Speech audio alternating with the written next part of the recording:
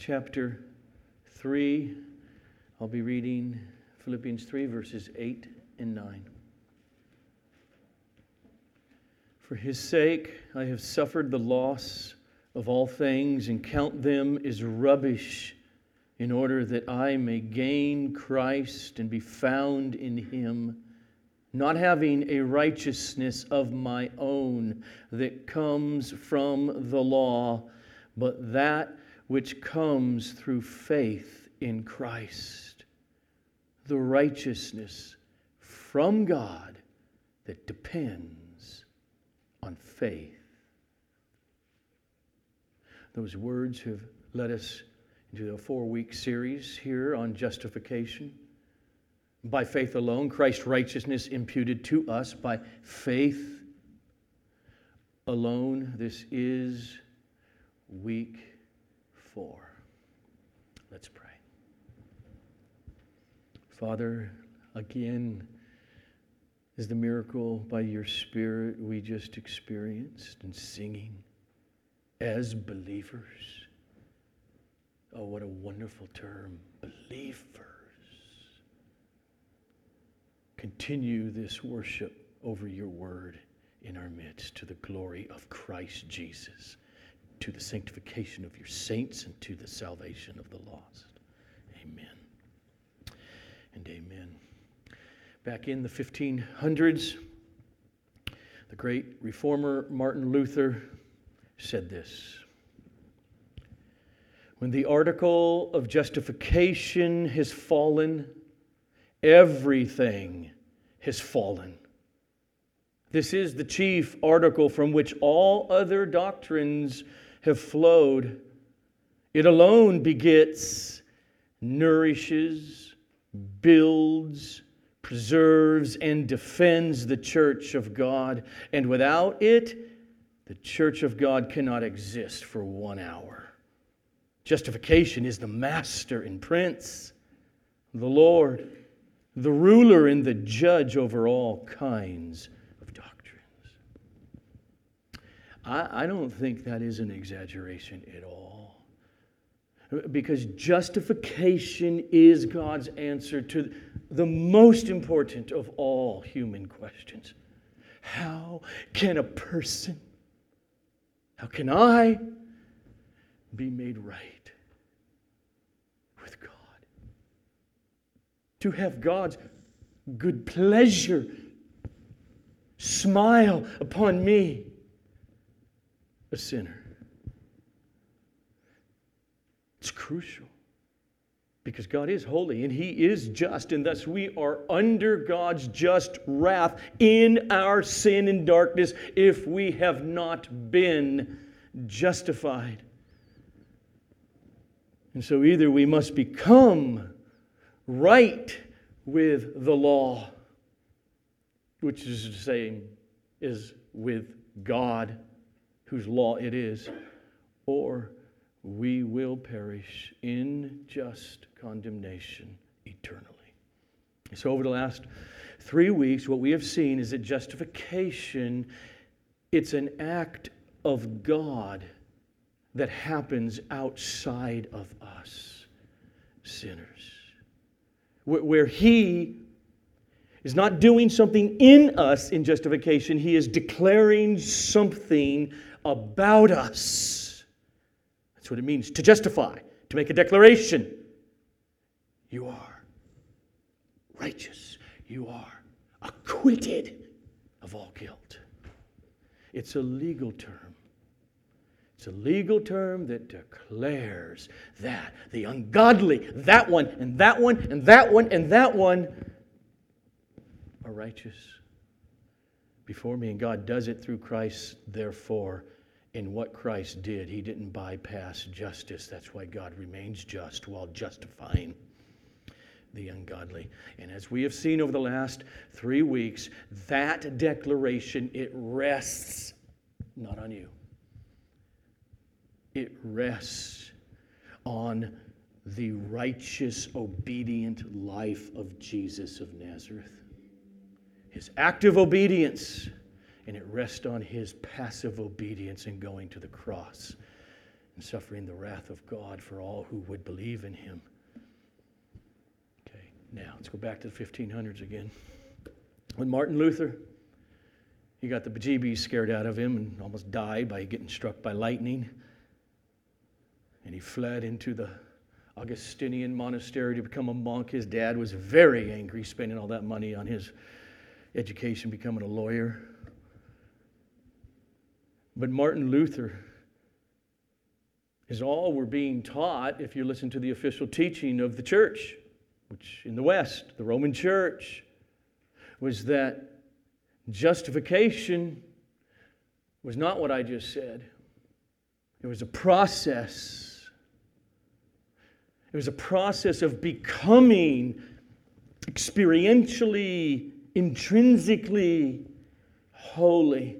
And therefore, it made sense, right? Because God cannot declare one just when that person is not actually just or righteous. And so the question is, how is that going to happen, Martin?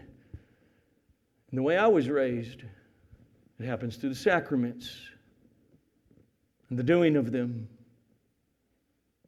And if you die too soon and you're not ready for heaven, there's a doctrine created called purgatory, where you can have hundreds or thousands or 10,000s of years to atone for your sin and to work off your sin and eventually make it into heaven. The point is this: for Rome, it is through internal righteousness. Based on that, God declares one just. And Luther tried as a young man. He wrote this, reflecting back on his life. I was indeed a pious monk and followed the rules of my order more strictly than I can express. If ever a monk could obtain heaven by his monkish works, I should certainly have been entitled to it. Of this, all the friars who have known me can testify. If it had continued any longer, I should have carried my mortification even to death by means of my watchings, prayers, reading, and other labors.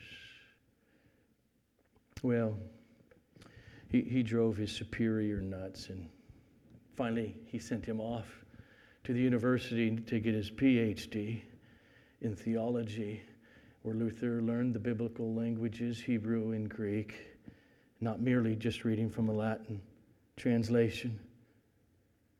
And over those next coming years, he discovered that the accepted tradition within the Roman Church and in Latin concerning justification was mistaken. In the Greek, the term to justify, dikaiō, does not refer to the person in themselves performing righteousness intrinsically. It refers to God's declaration about them. And as we have seen over the last few weeks, that declaration is based on Jesus' atonement and his imputed righteousness.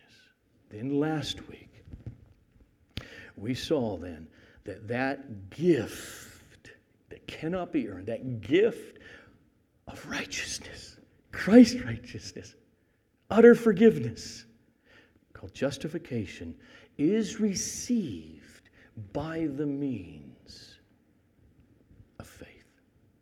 Faith alone, apart from any works. Okay. And that brings us to this morning, where the question is this: what is real, justifying, saving faith? It's a crucial question because we all live in context in which we're born.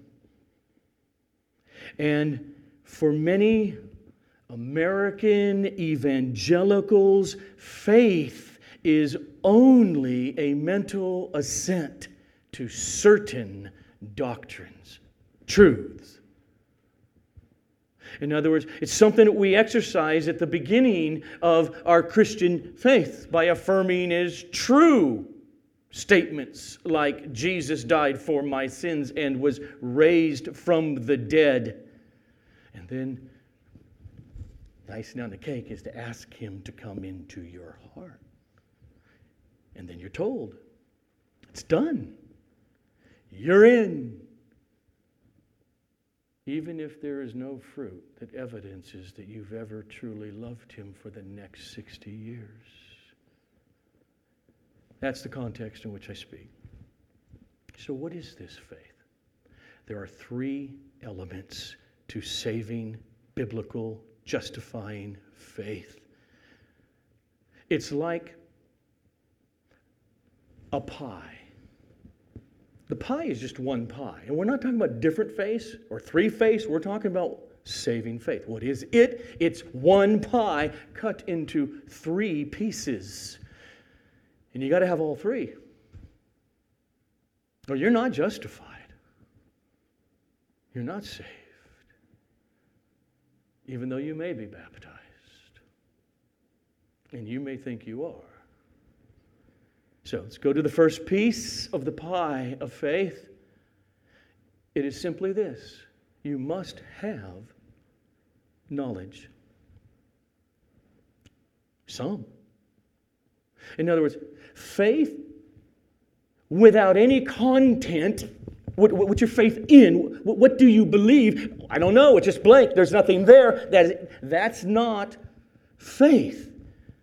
Before we believe into Christ, we must believe that Christ is something.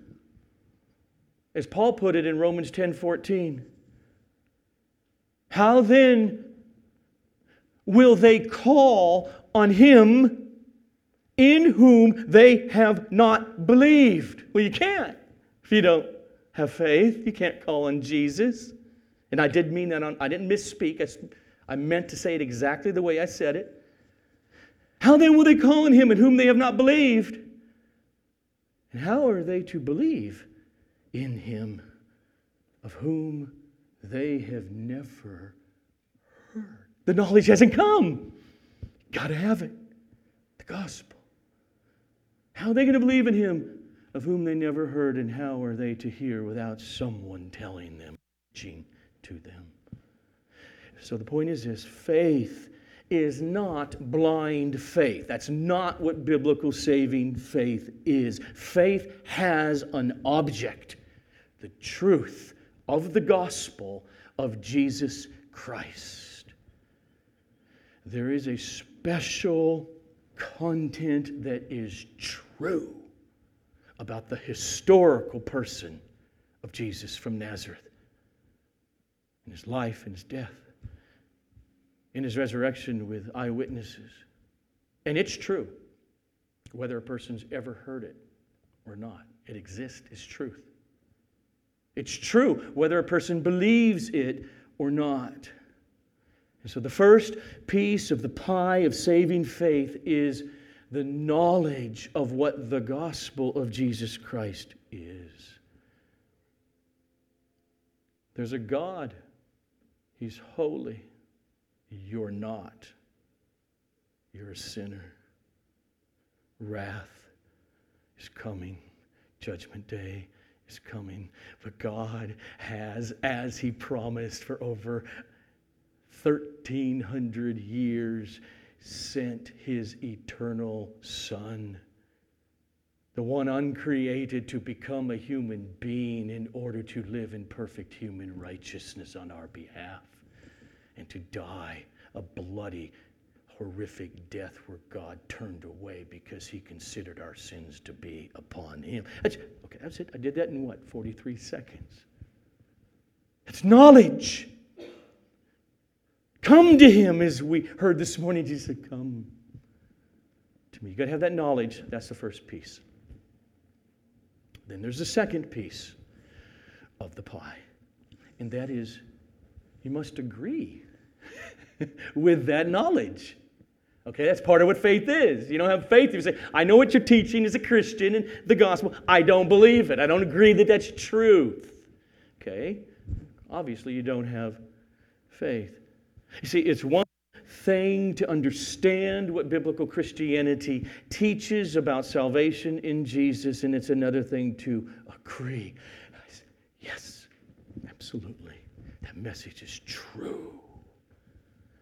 In other words, it's very possible many people know the content accurately because they just listen. It's not that difficult of what the gospel teaches. But they're still lost because they don't agree with it. They don't believe it. Listen to what Jesus prayed in front of his 11 apostles on that night. Father, I have given them the words you gave me, and they have received them and have come to know in truth that I came from you. They know it. I agree with it. Yeah, that's true. And they have believed that you have sent me. So saving faith includes agreeing with what your mind understands about the objective facts of Jesus. What's offered in what we call the gospel, the good news of Christ. But that knowledge and agreeing with that knowledge is not enough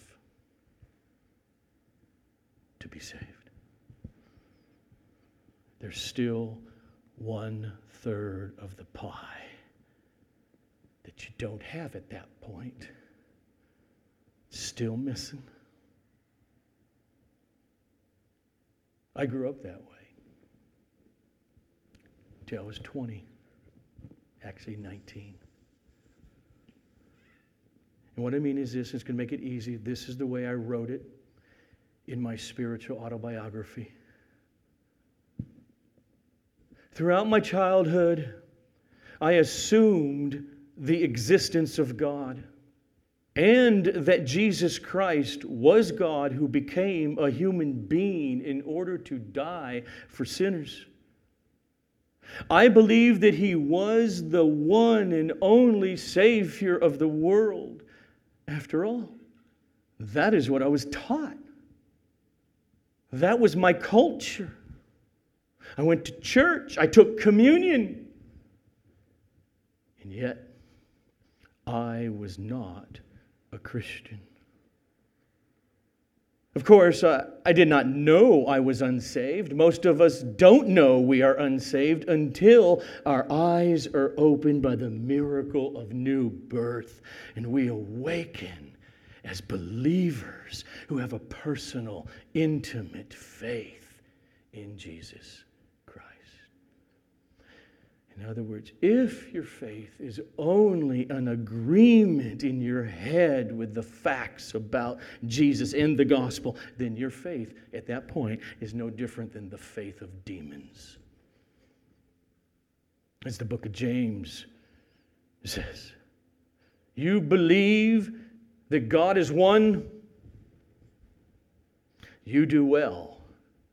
Even the demons believe and shudder. The third piece of the pie is not merely a head agreement. It's a heart that has been captured. It's a heart that sees that message and that Lord Jesus and the Holy Trinity is the greatest treasure to one's soul. Jesus succinctly put it this way in Matthew 13. The kingdom of heaven is like a treasure hidden in a field,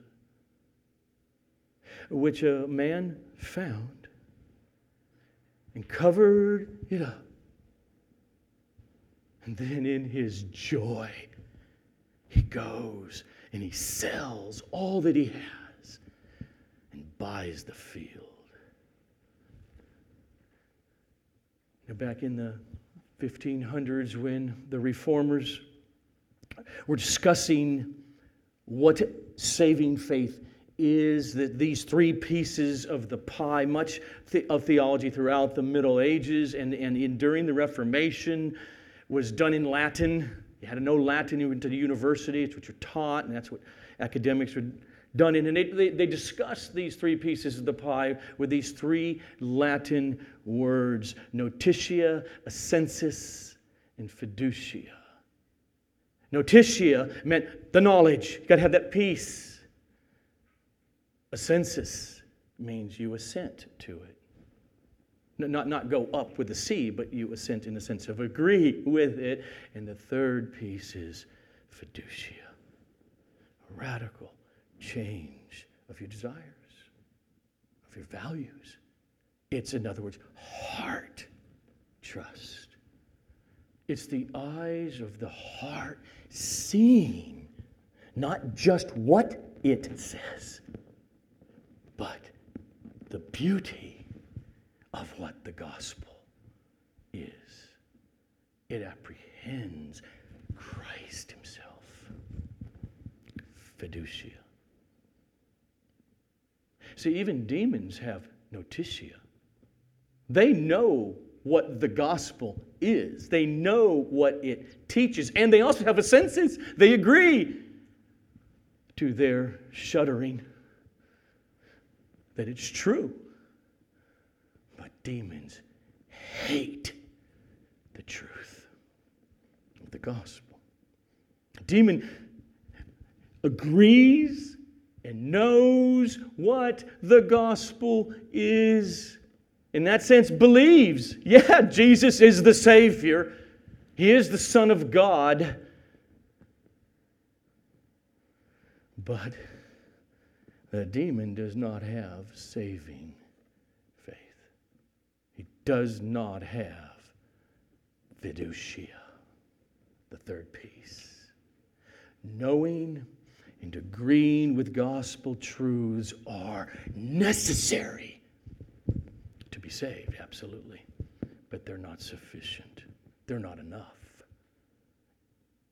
If that's all you got, it's not justifying faith.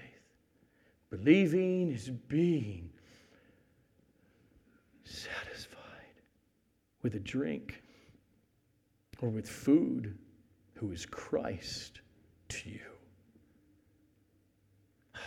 Found it. Jesus said to them, I am the bread of life. Whoever comes to me shall not hunger, and whoever believes in me shall never thirst. Believing in Jesus is coming to Him in a way that satisfies your soul's thirst and hunger. That's what John Newton was writing about when we sang it this morning. Oh, the grace that taught my heart to fear. Where am I going to drink? To have that genuine fear of God and judgment. Where am I going to drink? And God saved that scumball, slave trading ship captain. And oh, the grace my fears relieve. The third piece of the pie. And what once satisfied John Newton or the Apostle Paul, when this happens, is now distasteful. Believing is based on, to use another metaphor, it's based on God's miracle of giving to the sinner new taste buds of the soul. Come unto me and eat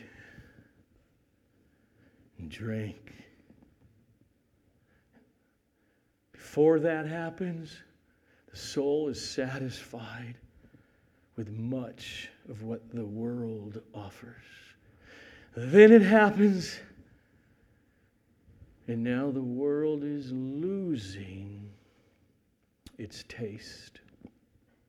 Believing in Christ for justification is not merely an intellectual change. It's not merely a solving of a philosophical problem like a theodicy, the problem of if there's a good God, how can there be so much horrific evil in this world? It is not merely that. It is that, but not merely that. It's much more than that. It's the experience of being relieved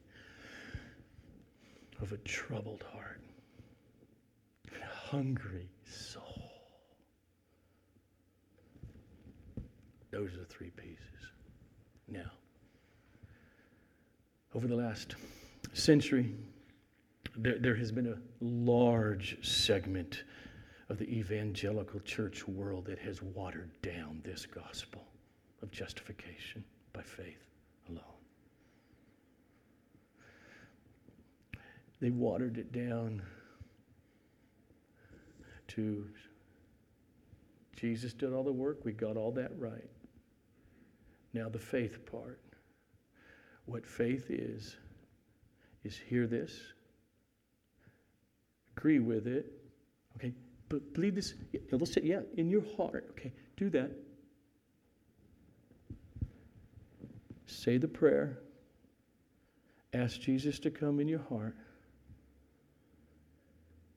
and then you tell them, it's over, you're good to go, without explaining the three pieces in one way or another. And ultimately, it is teaching many people that they can be saved without actually ever walking with Jesus. In a nutshell, this deficient view implies that there is no necessary connection between saving faith and a heart change of loving Christ Jesus as one's treasure. Intimacy with the Father. Crying out, Abba. But instead, faith is presented as a momentary mental assent to gospel facts. Because of that, a system has been developed that pushes people to make a decision for Christ. And some of you younger people, you've been fortunate. You don't know this, but many of us older, we've been in many meetings like this.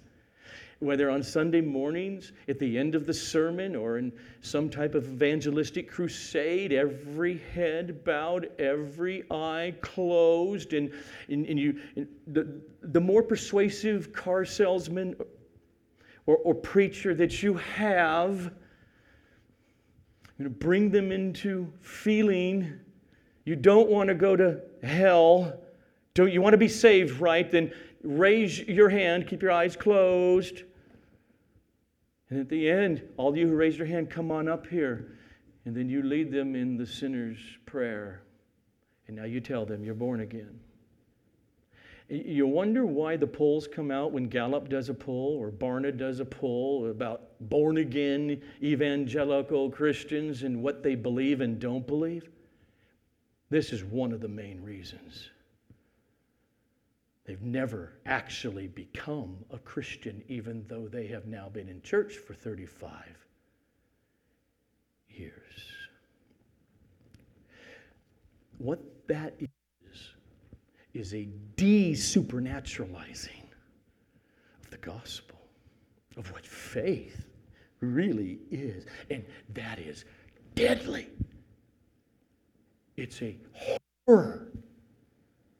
Because it is deceiving millions.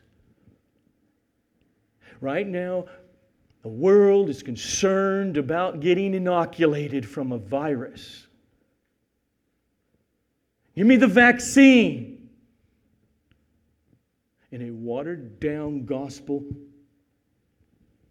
of faith, just being that, and you're in, what it has been doing is vaccinating so many. To walk through life knowing, and they have an assurance, I'm okay. And there's no true, genuine repentance. There's no affection and love for the Savior. But we all have that little ticket in our pocket so that when death comes one day, you can present it right here. Get baptized, said the prayer. And that's their Christianity. And because this was the predominant gospel of the 20th century American evangelical church, out of it grew strange and unbiblical doctrines. And one of them, it just simply went like this. You can have Jesus as your Savior, and we want you to go on to step 2 and have Him as your Lord. But if you have Him as your Savior, you're in. So you got these Christians who have Jesus as their Savior. And then you got Christians who actually walk with Jesus. We call them disciples of Jesus. They've made Jesus the Lord. They've gone on to stage 2, Christianity. So you have carnal, fleshly, worldly, loving Christians, and you have stage 2 Christians. And what has happened in popular evangelicalism is that faith in Jesus to be saved. It just got reduced down to the first 2 pieces of the pie. And what that does is makes the steps to conversion to Christ and to growing churches humanly manageable now. Possible. Without the transformation of the eyes of the heart in the people. And with that, the pastorate changed. Trust me, I went to one of these main seminaries where it was everywhere. And that is, if this is true, this is humanly manageable, the pastor is no longer seen as a truth broker of the gospel and an expositor. But we need those kinds of people who would probably end up as CEOs of corporations. We need to get them to run the church now. Because the stockholders want their shares to become worth more. Faith to be justified, here's the point, it's supernatural. It is totally a work of God. It's not merely a human decision for Christ. See, we can do notitia, get the knowledge. We can even say, yes, I agree with it. And let me just tell you, look, when I said and when I read about my growing up, I wasn't faking it. It wasn't like, oh yeah, I say I believe that Jesus was God who came in the flesh and died for my sins. I actually really meant it. My head. We can do that agreement. But faith, all of it, that third piece, fiducia, that's a miracle. Faith is a human act, yes, of the mind, hearing, thinking about it, and of the mind, yeah, sounds right, I agree with it, and it is the human response of the heart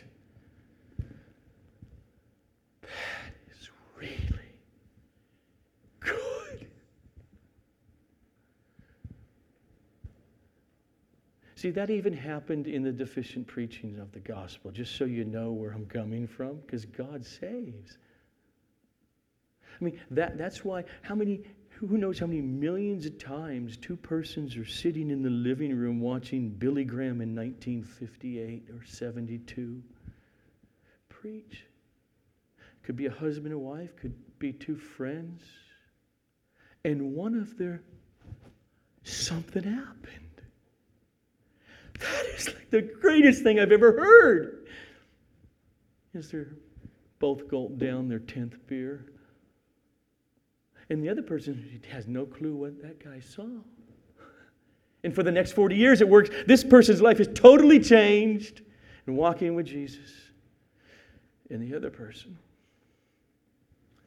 did not, in one way, hear what he heard.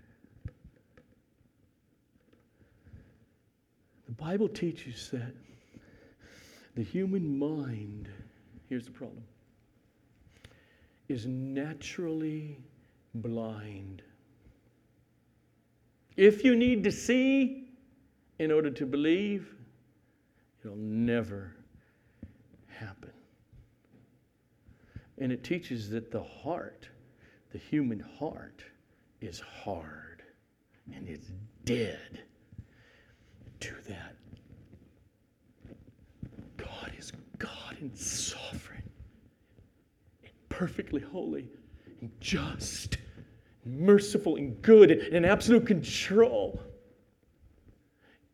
There's a heart, our hearts naturally are revulsed by that. Romans 1. Oh, we might be religious. That's why we will use religion to exalt ourselves. We do not like being little children who are dependent. And if that's the case, then, which it is, how will anyone ever be saved? We are justified by grace through faith alone. And we don't have it. That's why Jesus said, and again, he didn't mix up the order of his words. Unless one is born again, he cannot see the kingdom of God. And if you can't see it, you won't believe. He goes on to say, unless one is born again, he cannot enter the kingdom of God. He declared in John 6:44, no one can come to me unless the Father who sent me draws him to me. The point, another way to say it is this: there is no justification without regeneration. Because there is no saving faith without regeneration. There's no saving faith without new birth. They mean the same thing. Regeneration, new birth. It is new birth. What it does is produces the third piece of the pie. Fiducia. He's good. Where'd that come from? At age 19, I was just going my own way. Sure think I should read the Bible for the first time in my life finally now. Why did I do that? The mercy, the grace of God. This is how the Apostle Peter writes it numbers of years later as an older man to all the churches throughout the Roman Empire. He's saying to them, Christians, listen what happened to you. 1 Peter 1, starting with verse 3. Blessed be the God and the Father of our Lord Jesus Christ, who, according to His great mercy, nothing in us, He caused us to be born again unto a living hope. And then he describes that further down in verse 8. Oh, believer, and though you have not seen Jesus like I, Peter, certainly have, you love Him. And though you do not see Him now, but you believe with the whole pie, you believe in Him, you greatly rejoice with joy inexpressible and full of glory, and obtaining as the outcome of your faith the salvation of your souls. Believing in Christ is the result of having the eyes of our hearts opened miraculously in order that we would see Him who is true and admire and love and find great joy in Him whom we see. Listen to how Paul says that. 2 Corinthians 4, beginning in verse 3. And if our gospel, that's the proclamation of Christ, the salvation message, and if our gospel is veiled, means hidden, you got to get this. It's not hidden in that the ones he's going to talk about here don't hear it as Paul preaches it. They're right there in front of him. It's not hidden or veiled in that way. And even if our gospel is veiled or hidden, it is veiled or hidden to those who are perishing. In their case, the god of this world, Satan, has blinded the minds of unbelievers in order to keep them from seeing the light of the gospel of the glory of Christ, who is the image of God. So that guy sitting on the couch, you don't believe that stuff, do you? All he can think about is the next party or next dollar to be made. This person says, yes, I do. You don't see this? Something happened.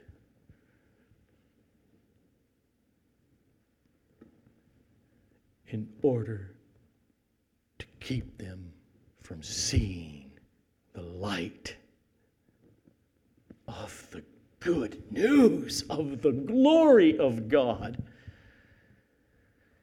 revealed in Christ.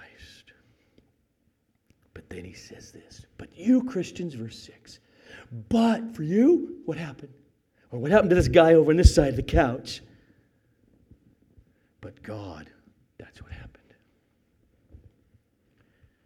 But God, who said, remember the opening of Genesis when God created the heavens and the earth, who said this, let light shine out of darkness.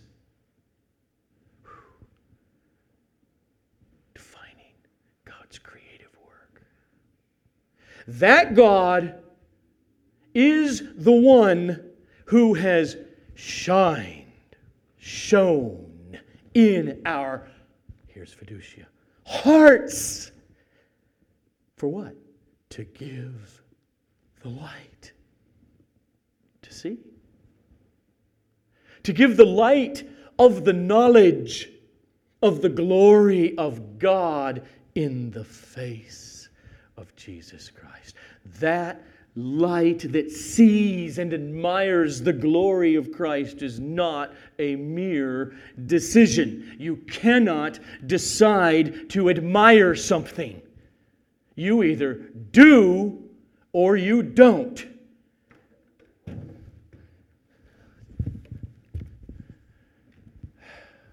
I know there are human beings who go to the edge of the Grand Canyon, look at it and say, yeah, it's cool. And they get back in the car because they're a little too cold. I don't understand them. But you can't make them admire it. something either tastes good to you or it doesn't. And most of you know, if you invite me over to dinner, don't cook shrimp or any other smelly fish product. And it's okay, just decide to enjoy it. Decide for it to taste good to you, Joe. Okay. I need a miracle for that to happen. It's not going to happen. Oh, my wife cooks fantastic chicken enchiladas. Oh, goodness. My poor mother is a lost soul. She never ate them, never would eat them when she was alive, because she never would eat chicken. No, Mom, just taste them is good. You can be saved. It's not a decision. And when we do evangelism that just says, make a decision to taste my wife's delicious enchiladas as really good for you, we produce false Christians. It's not a decision. We plead with them. We tell them they're good. We're supposed to be evangelistic. Get in the kitchen and cook them and serve them up and even help them. Take a fork, put it in their mouth. But now wait and see. It's how you parents should parent your children. Don't inoculate them. Ever.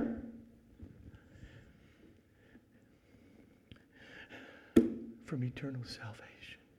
Feed them the gospel. Read the Bible. Sing, live, and repent. And get it straight. Keep it clear. Pray. We can put it in the mouth, but we can't cause them to like those enchiladas. But through prayer and preaching, look, God honors His word. You will see many say, wow, I never knew. That was so good. God calls us Christians to be faithful, to cook the right recipe of the gospel of chicken enchiladas. It's not helpful if, well, they don't like onions, just take those out. They don't like the cheese parts, take that out. Put it over here. Too much salt, you don't want, okay, for some, don't want that. And the sauce, which is one of the best. Well, you know what? Some people don't like sauce, so let's put it over in the other corner of the plate. And now let's feed them and see if they like it that way.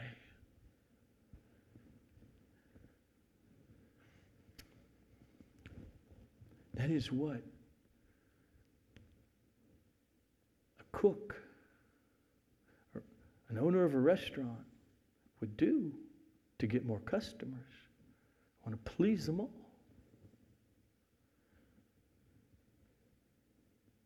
But God knows what He's doing. And because He is the one who saves, and we can't produce the third piece of the pie, you can trust Him if you just remain faithful with the truth, all the truth that God has revealed to us in the Scripture.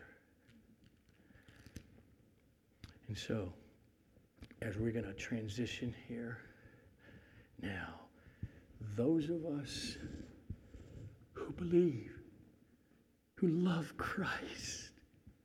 Oh, imperfectly, but it's real. Those words of Jesus. Eat my flesh and drink my blood. Oh, taste and see that I am good. You'll never thirst or hunger again. That's what we're doing in these next few minutes as we prepare our hearts. If you're a baptized Christian, feel free to take the cup and the bread.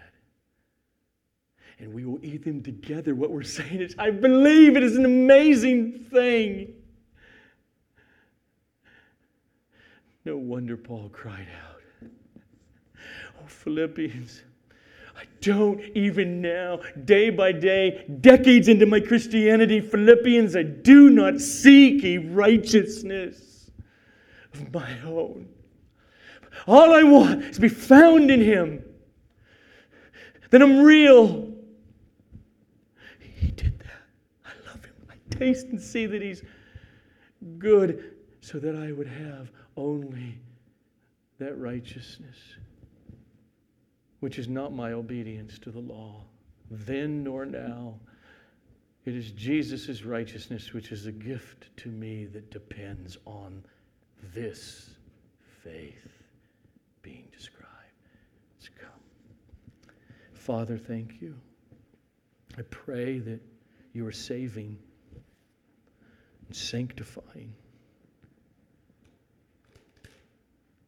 your church, your people, in the midst of our gathering at this very moment. Father, we thank you that you did not spare your own Son, but you gave Him and you delivered Him up for all believers. And thus, you will, moment by moment until death, give us all things that we need to be faithful.